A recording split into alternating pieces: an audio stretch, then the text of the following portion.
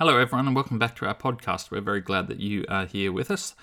Lachlan and Luke are not with us again. I know that Lachlan is currently on a road trip with his family.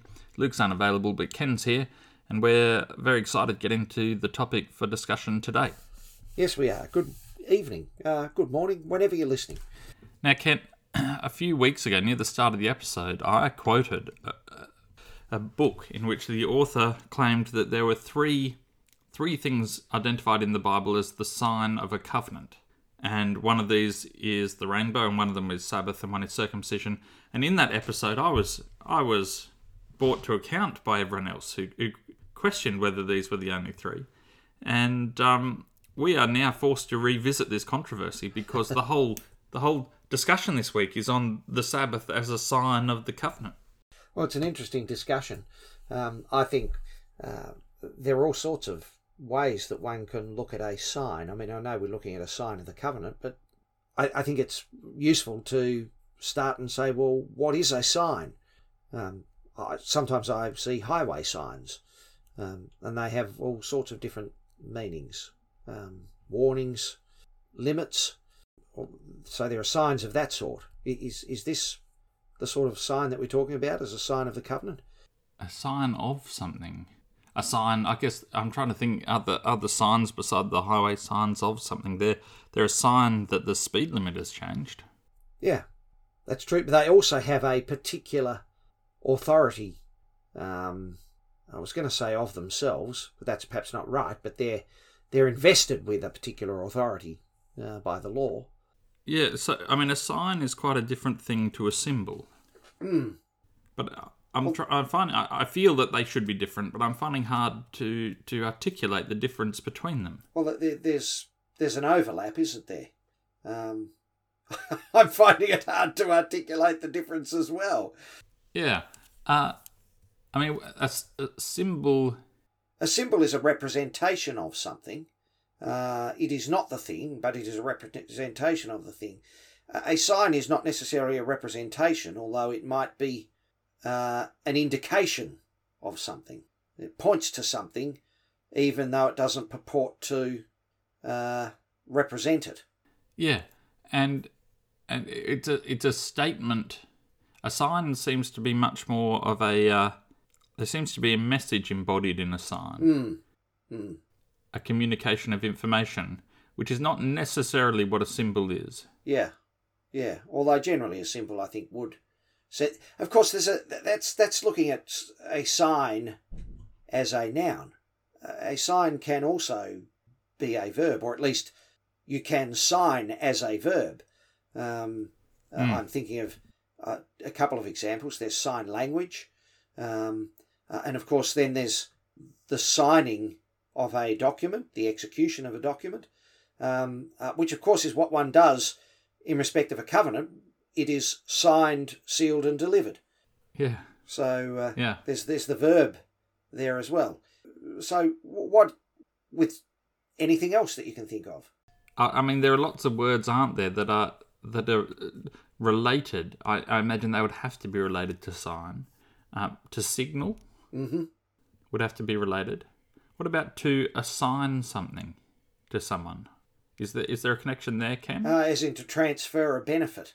Or an obligation. Yeah, or assign a task to my students. Yeah. The Bible talks about many things as signs. The plagues on Egypt were a sign. That's what they are referred to as in the text. So there were a sign of what? Might be the question in relation to the plagues. A sign of God's intention for his people to leave Egypt. True. A sign of his power. Yeah. Maybe not so much a sign of his power as simply the exercise of his power. Yeah. I'm finding the word less and less clear to me, Ken, the more that we're thinking about it. It's often the case, Cam. Well, and then it's a sign of the covenant. We've looked at the rainbow is a sign of the covenant. Yes. Yeah. Other biblical references to signs include, I think, the sign of Jonah. What was the sign of Jonah? The sign of Jonah was that he was in the whale for 3 days. Yeah. What was it a sign of? I mean, I know it was of Jonah, but why was it a sign of Jonah and not simply... Do you know why it's interesting, Ken, because it's a fairly oblique reference. I don't think anyone reading the story of Jonah would have identified in that a messianic prophecy of Christ staying in the tomb for 3 days. But Christ himself pulls out. He says the only sign you're going to get is the sign of Jonah. Yeah. And I think one reason why he picked that story is because so much of the offence that people took to his ministry were on the grounds that he was extending God's grace, even just God's attention, towards undesirables. And that's what really worked them up. And I think that's why he picked on Jonah, because the whole point of the story of Jonah is that God's extending his attention and his focus and his thought and his grace to people that Jonah does not want it extended to. So I think that Christ is in the context deliberately pulling that out. But I don't see a lot of meaning transferred to Christ's death and resurrection from the fact that Jonah was in the belly of a fish for 3 days because he refused to do what God wanted. I don't see much connection between those two stories at all. Yeah. Well, look, there might be a connection, but I can understand the difficulty in seeing it. But there is certainly the fact that God saves even the irreligious. Yeah. Those who religious people would consider unworthy. What signs do we have? I guess I'm wearing one, Ken. I'm wearing a wedding ring. True. Is that? Would we be happy to say that represents the sign of a covenant? I'm happy to do that. I think that works. Do you know that my dad was the second only staff member at Avondale to wear a wedding ring? I didn't know that. Yeah, because they were very much frowned upon. Yeah. And he had some very good arguments in store ready to use for the first person who told him he shouldn't be wearing one. And to his great frustration, no one ever did. That's often the case with good arguments. Sometimes people who might be tempted to confront you about something think carefully about it and realise that, well, maybe there are good arguments for me not to raise it because I wouldn't be able to succeed. Yeah. I don't know. That can be a very frustrating experience, though. You really want to let somebody have it. I'm not sure. I'm sure your dad wouldn't have approached it with that attitude, I might say. And you never get the opportunity. It is interesting, isn't it? I mean, it's interesting that was a thing that was talked about quite seriously in the Adventist Church at one time. Should people have wedding rings? Well, I remember it being an issue for my parents when they moved to the United States, because I think in Australia, at least for a woman wearing a wedding ring was an appropriate thing.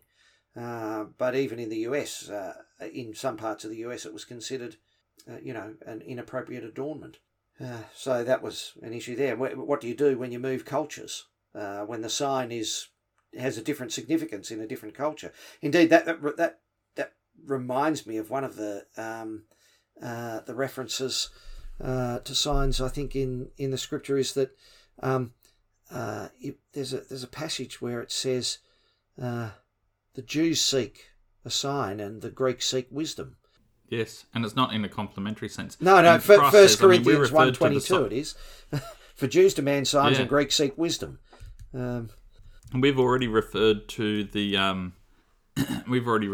Ken, the when Christ refers to the sign of Jonah. That is in the context of people asking him for a sign, and he says it is a wicked generation that seeks a sign. Yes, yeah. And there are false signs. Oh well, why is it a wicked generation that seeks a sign? The psalmist asks for a sign. He says, I think it's Psalms 80 something, Psalms 88. He says, "Give me a sign of your goodness." Yeah, I better find that reference now. But and indeed, it's God Himself gives these signs. I mean, Psalm 86 it was. Right, Psalm 86. So there's the signs in Revelation. There's the mark of the beast. There's the woman clothed with the sun, the moon under her feet, and a head and a crown of 12 stars. That's a great sign. that appears in heaven. It's an in Revelation ambiguous 12:1. sign, Ken. A bit. No, I shouldn't say it's ambiguous. This is obviously an apocalyptic literature genre where that expressing things in... You express meaning in a particular way in apocalyptic text. And something is given and then very often explained in text. So, it's not that opaque. But it is very difficult when signs are a bit difficult to understand. And there's a great Far Side cartoon of a car climbing up a hill. And there's a sign that says, "Look out 5 kilometres." And then another one says, "Look out 2 kilometres." And then at the very brink of the cliff, it says, "Look out." And the road just disappears off the edge of the cliff. And there's a car in midair as it's descending. Yes. I have the complete collection of Gary Larson's Far Side in 2 very heavy volumes. Good. Ken, in the psalm here, it says, "Give me a sign of your goodness, that my enemies may see it and be put to shame." So there's something about a sign that is a public thing. Yeah, it's a statement. A statement to be seen by many people. And perhaps that's some of these signs. You talked about how the Jewish leaders asked for a sign. And he said, well, none will be given. And yet they were given. There were signs and wonders. The first sign spoken about is the turning of the water into wine. So a sign, a miracle can be a sign. And perhaps that's a public statement. Yeah. I mean, the rainbow is a sign in that sense. Even to sign a document, Ken, once you've signed that document, that carries the same weight and authority as if you were there even when you're not there. Yeah. Like my signed contract at work. Yeah. They don't have to ring me up and say, "Are you happy to abide by these conditions?" Yeah. They can say, "Oh, yes, he is, because he signed this." So it's not public in the sense that anyone can see it, but it's a statement acting intended to be communicated and acted upon. Yeah. So how does the Sabbath work as a sign then? Well, let's have a look at it in some of those ways. It's the culmination of the miracle of creation.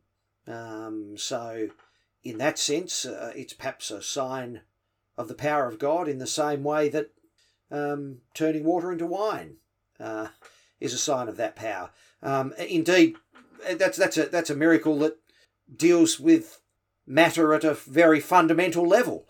In the same way, one might think that one affects the molecular structure to turn water into wine. One effects the existence of the molecular structure in the first place. The first sign listed in the Bible is in the creation account. And the first one is the sun and the moon are put there as signs to mark days, times, seasons.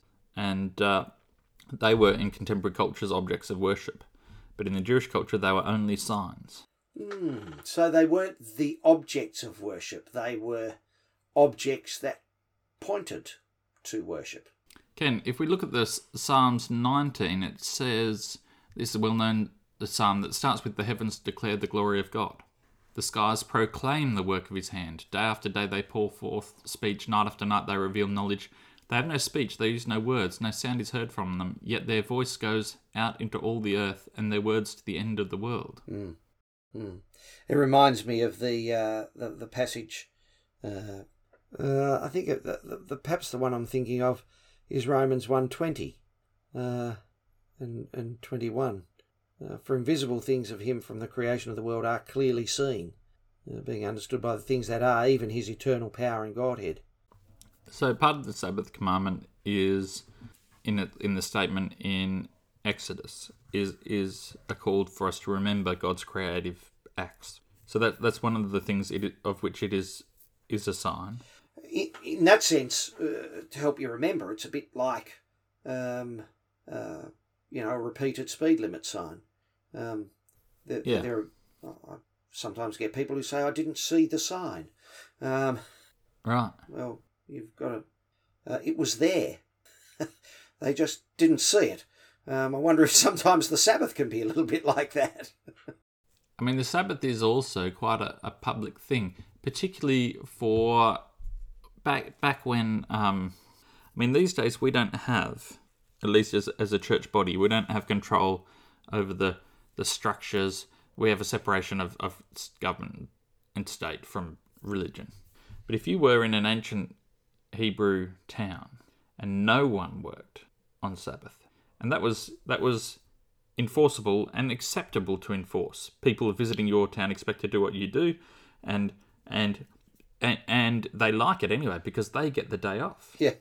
The labourers, itinerant labourers travelling around doing fruit picking, or people travelling between countries would enjoy, I imagine, going to a place where you got a day off once a week, and in that sense, it's quite a public sign. A universal sign. I've often thought that I really appreciated the concept that I've heard in many Seventh-day Adventist churches that the Sabbath as a sign is a very effective one. It's not limited to any particular place. It's something that's stamped in time itself, in the weekly cycle, which, at least in the world as we know it now, is fairly universal. Of course, it's not true that it is the same in every place, because one simply has to move up and down the latitudes, and time changes quite significantly. The time, well, I suppose it's always a 24-hour day, isn't it? But some days just well, don't. Unless you happen to be in the polar regions. Well, it's still a 24-hour day. It's just the amount of daylight or darkness you get at during any particular 24-hour period is different. I'm going to try and find, Ken, if I can find that quote. Yeah. I think I might have found it. It's under a heading, the Sabbath cannot be kept in Norway. In 1900, when Ellen G. White was confronted with certain problems relating to Sabbath keeping above the Arctic Circle, she wrote the following advice to G.A. Owen, then President of the General Conference of Seventh-day Adventists, in a letter 167 of the 23rd of March 1900. In the countries where there is no sunset for months and again no sunrise for months, the period of time will be calculated by the records kept. But God has a world large enough and proper and right for human beings he has created to inhabit it without finding homes in those lands so objectionable in very many, many ways. That's the quote I was thinking of, Ken. I heard that quote read in a Sabbath school that had two Scandinavians in it. Oh dear. They found it very. They found it very amusing. There are issues around Sabbath keeping. This is getting off topic. This won't help our theology at all. But Ken, there was when they moved the date line. Yeah. And one of the islands in Samoa moved across the date line. They had a very real problem. And I think there's that whether they were going to have still controversy about it to this day. And there are some Sabbath, at least there were historically, some Sabbath keepers who worshipped on Sunday because it was the date line that had moved, not them. Yeah. Which means, Ken, we could resolve the issue very easily by just gradually moving the date line a full circle around the world, and then just gradually bring everyone back into harmony. Well, yeah, I can remember my grandmother was. We lived in the US for 3 years when I was a teenager, and she came to visit us from her home in Launceston, actually, where I now live, and she travelled back on a Friday and arrived on a Sunday, and she was devastated that somebody had taken Saturday, taken the Sabbath. Yeah. She couldn't understand that. It was something that caused her great consternation, as did daylight savings, I might say. That was man playing with the Sabbath. It didn't seem to help that it was pointed out that, well, in fact, the sun still rose and set at the same fixed time on that day. It was just called a different time. The clock. The clock was just moved. And if you measure sunset from Sabbath from sunset to sunset, nothing had changed. No, exactly. But I mean, this is I guess one of the issues that where the Sabbath discussions of Sabbath cause so much heat and so little light, is there are strong elements in which all of our Sabbath keeping involves things that we've made up. Norms, and we've talked about this previously. Different people have different ways of setting the day apart and making it special. Different cultures do. In Australia, we wouldn't go out to eat on Sabbath, but in America, that's much more common. In some parts of America. In some parts of America, it's more common. So, in some parts, going for a swim would be seen as acceptable, and in some parts it wouldn't, and in some parts it would and it wouldn't, depending who you spoke to. I am a strong advocate for saying that in a world where our work is increasingly diverse, our Sabbath keeping should be diverse. So if you were a fencing contractor, and you were doing physical work, then resting from that means physical inactivity. If you're a mathematics teacher and you sit in a classroom not doing much all week, then rest from my work would mean physical activity. As in, my body needs a rest at the health level. My body needs a rest from inactivity. So I'm a strong advocate that I think our Sabbath keeping ought allowed to reflect differences between peoples and culture. But how does it then remain a sign? And to whom is it a sign, Ken? And what sort of a sign is it? Look, I wonder, Cameron, whether there might be a couple of texts that we could go to, or at least let's have a look at the covenants that we've been through previously. And one particular element of those covenants has been that you are blessed to be a blessing. I'm not going to go back through every one of them because we've been through them before, but consistently through the covenant for Abraham, the covenant for Jacob at least, the blessing that God covenants to give is a blessing that is intended to be shared, to be given itself in return. And perhaps insofar as the Sabbath is a covenantal sign, it is a sign of something which is designed to be a blessing to be given. And so in that way, the Sabbath might really be a sign that is most prominent, that is most effective when it involves blessing others, so that the blessing that we receive from the Sabbath is blessing others. And the text that then comes to mind with me there is the text, and can you get the reference to it? This is how they will know that you are my disciples, because you love one another. Ken, I was thinking of a couple of verses. One of them was Christ's parable about the servant who's forgiven, but then refuses to forgive his servants. And that was one passage.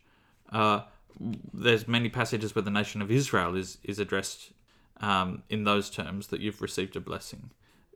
God constantly admonishes them to remember you were once slaves in Egypt. You are to retain the cultural memory of what it means to be an outsider, and you are to think of that whenever there are outsiders among you. That's which is interesting, because the statement that they would spend time in Egypt does feature in the covenant described to Abraham, Isaac, and Jacob. Doesn't God say in one of the statements there that your descendants will live in Egypt, but then I'll deliver them with a mighty hand? It's almost as if that time spent in slavery was not God abandoning his covenant, it was part of the covenantal plan. even though his people were enslaved, which is another whole interesting idea. The verse you were thinking of was John 13:34 and 35. A new command I give you, love one another. As I have loved you, so you must love one another. By this everyone will know that you are my disciples, if you love one another. Which means our behaviour is a sign of a covenant of sorts. The thought occurred to me, Ken, that what in the Old Testament is described as a covenant, at least when it comes to covenants with whole nations. This is the sign of the covenant is circumcision, and the sign of the covenant is Sabbath keeping, and God makes a covenant with the nation of Israel. And if you want to belong to that group, you need to observe and follow those signs. You need to... The sign is really a sign of belonging, of who's in and who's out of the community. And the concept of belonging to God's chosen race in the Old Testament is superseded in the New Testament by the concept of being Christ's disciple. It is sometimes still used. The Sabbath as a sign is sometimes still used as an indication of who's in and who's out. And certainly there's a significant element of Seventh-day Adventist theology, I think, that talks about the observance of the Sabbath as being very much an end-time sign of the elect. Ken, I'm a bit uncomfortable with it, though, because when we say keeping the Sabbath, what we usually mean, because we don't go and spy on each other on Sabbath afternoon, what we usually mean is attending a particular building in a particular place between the hours of 9:30 and depending on the preacher, somewhere between 12 o'clock and 1 o'clock. And if someone is doing that, we say, oh, well, that's fine, it's good, everything's humming along well for them. But then if they're not attending church, then something's wrong. We're concerned for their spiritual well-being. We should send the pastor around. We use church attendance as a sign for whether people's spiritual walk is all going along fine. Yeah, it's true. If you did have problems and you wanted to talk about it at church, the best way to initiate a conversation would be to stop going. Well, yes, that's very true. Which ought not be that way. Yeah. But here, Ken, it doesn't say that Sabbath keeping is a sign that we are Christ's disciples. I don't like the idea of belonging to God's people, or even the concept of the remnant. It makes me feel a little bit uncertain, because it's sort of a statement of identity. You say, I am one of God's remnant. And once you've decided that, then you're just one of God's remnant. That's cool. I'm in. And they're out. And that gives me all sorts of license to think superior thoughts and to be self-confident and all the rest of it. I don't like it, because remnant, you're either in or out. Being someone's disciple, I like that a lot better, because you say, I am his disciple today, and I will be a better and truer disciple tomorrow. When I know him better, I'll be able to emulate him better and learn more from him. And I'm not in yet. I'm not in the know on everything. I haven't arrived.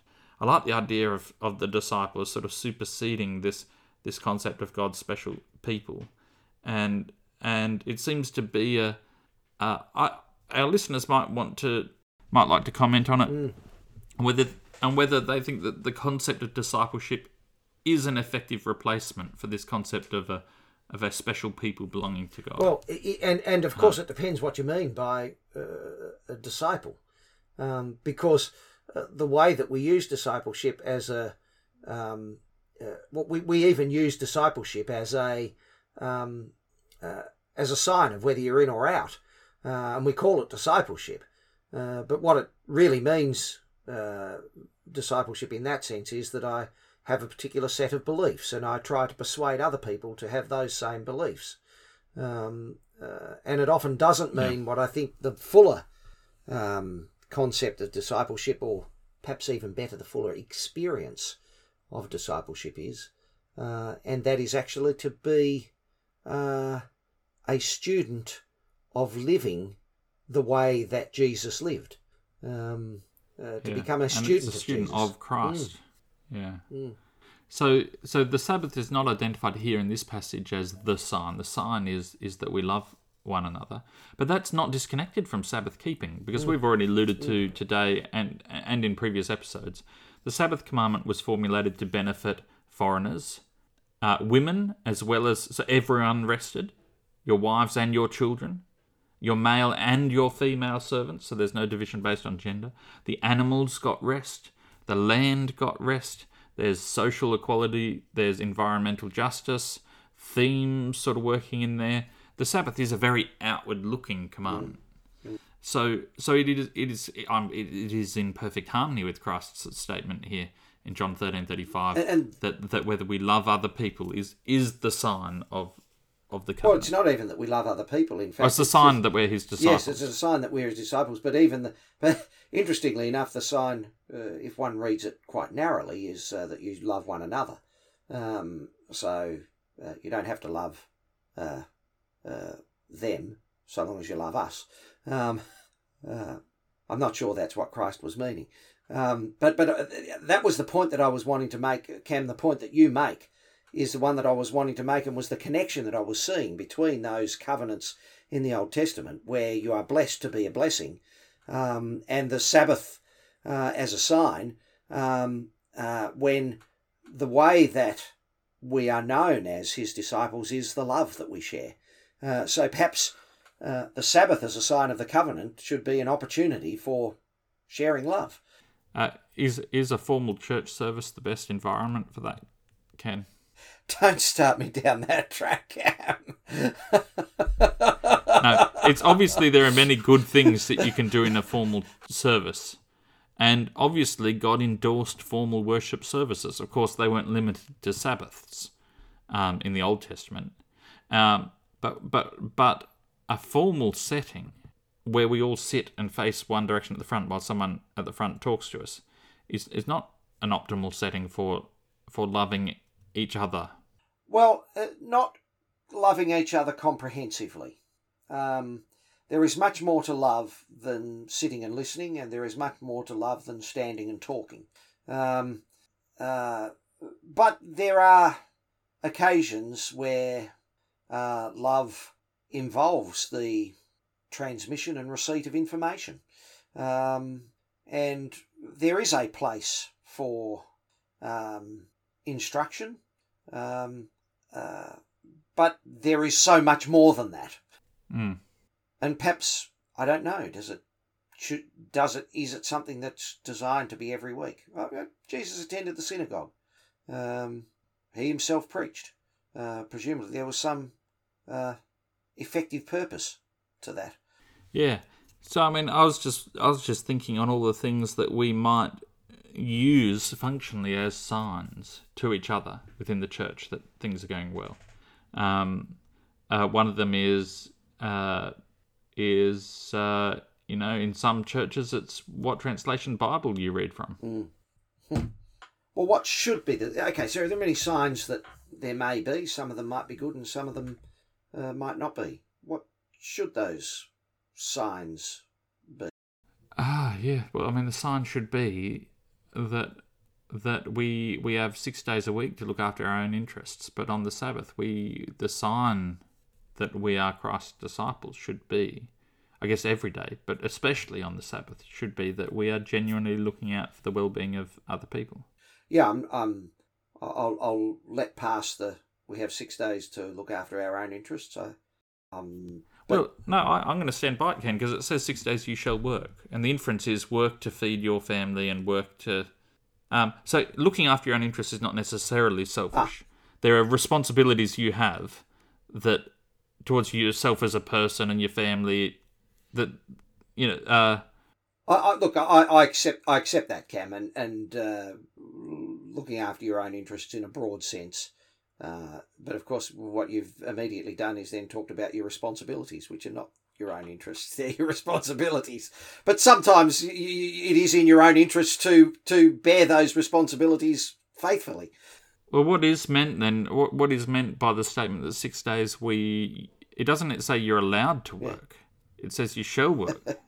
Well, here maybe this just shows how we're wrong about talking about Sabbath as a day where we're meant to get out and do things for other people, because perhaps the work that we're doing should be the ministry that we have in the world, and the work that we have in the world, including the responsibility for providing for those we're responsible for, and we should do that for 6 days, and then on the seventh day,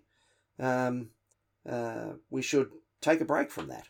Yeah, in the original context, though, of an agrarian society, the Sabbath is definitely a more outward-looking day than the other 6.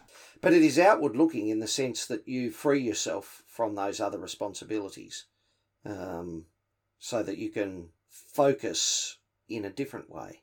In a world where, and in a culture, at least in Australia, where lifestyle illnesses associated with eating too much and exercising too little are far more significant, have a far more significant effect on society than malnutrition.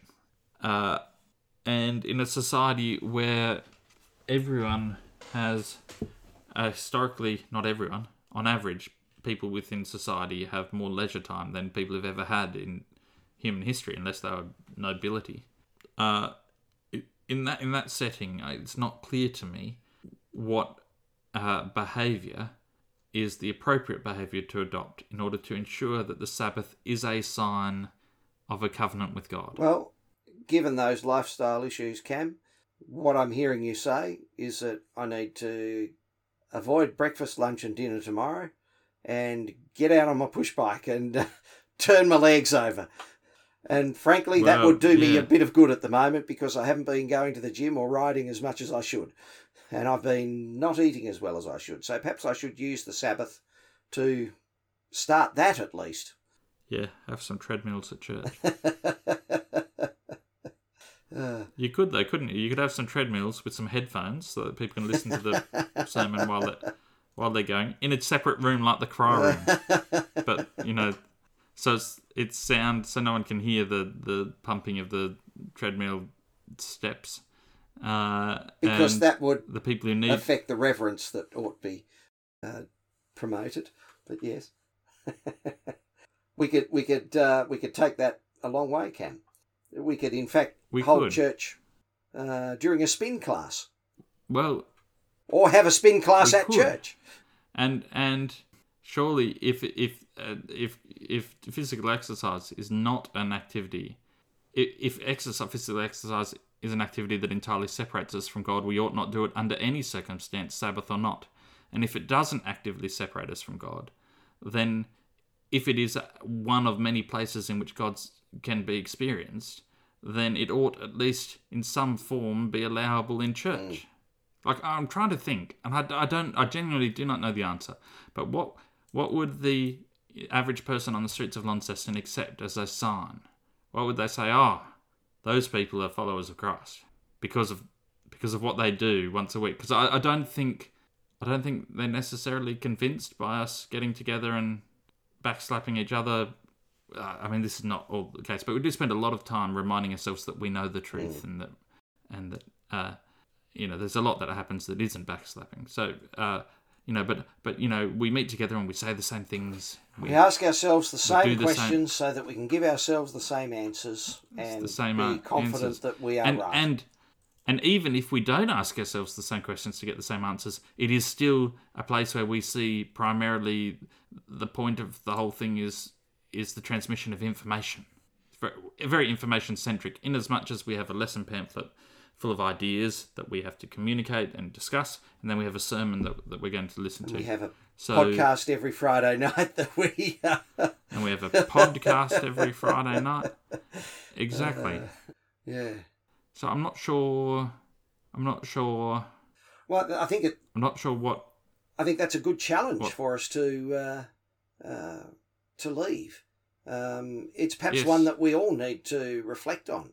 The ways in which we can create a Sabbath that is a sign of the blessing and the goodness of God. And a sign that's... I mean, one of the points about a sign is it wouldn't be much sense putting up a road sign here in Launceston that was written in Slovenian. Is that what they speak in Slovenia? I guess I expect it is. All I remember is when I was driving through Slovenia, I was absolutely bamboozled by seeing heaps of words that had LBJ as consecutive consonants in words, including their capital city, which has it twice. And how do you say a word that starts with LBJ? That's impossible. So, I mean, you wouldn't put a sign up that was in the wrong language. And in the same sense, you could do things that were just culturally in the wrong language. Yeah. Sent the wrong message. I think that's a good point. No answers today, I'm sorry, listeners. Lots of questions.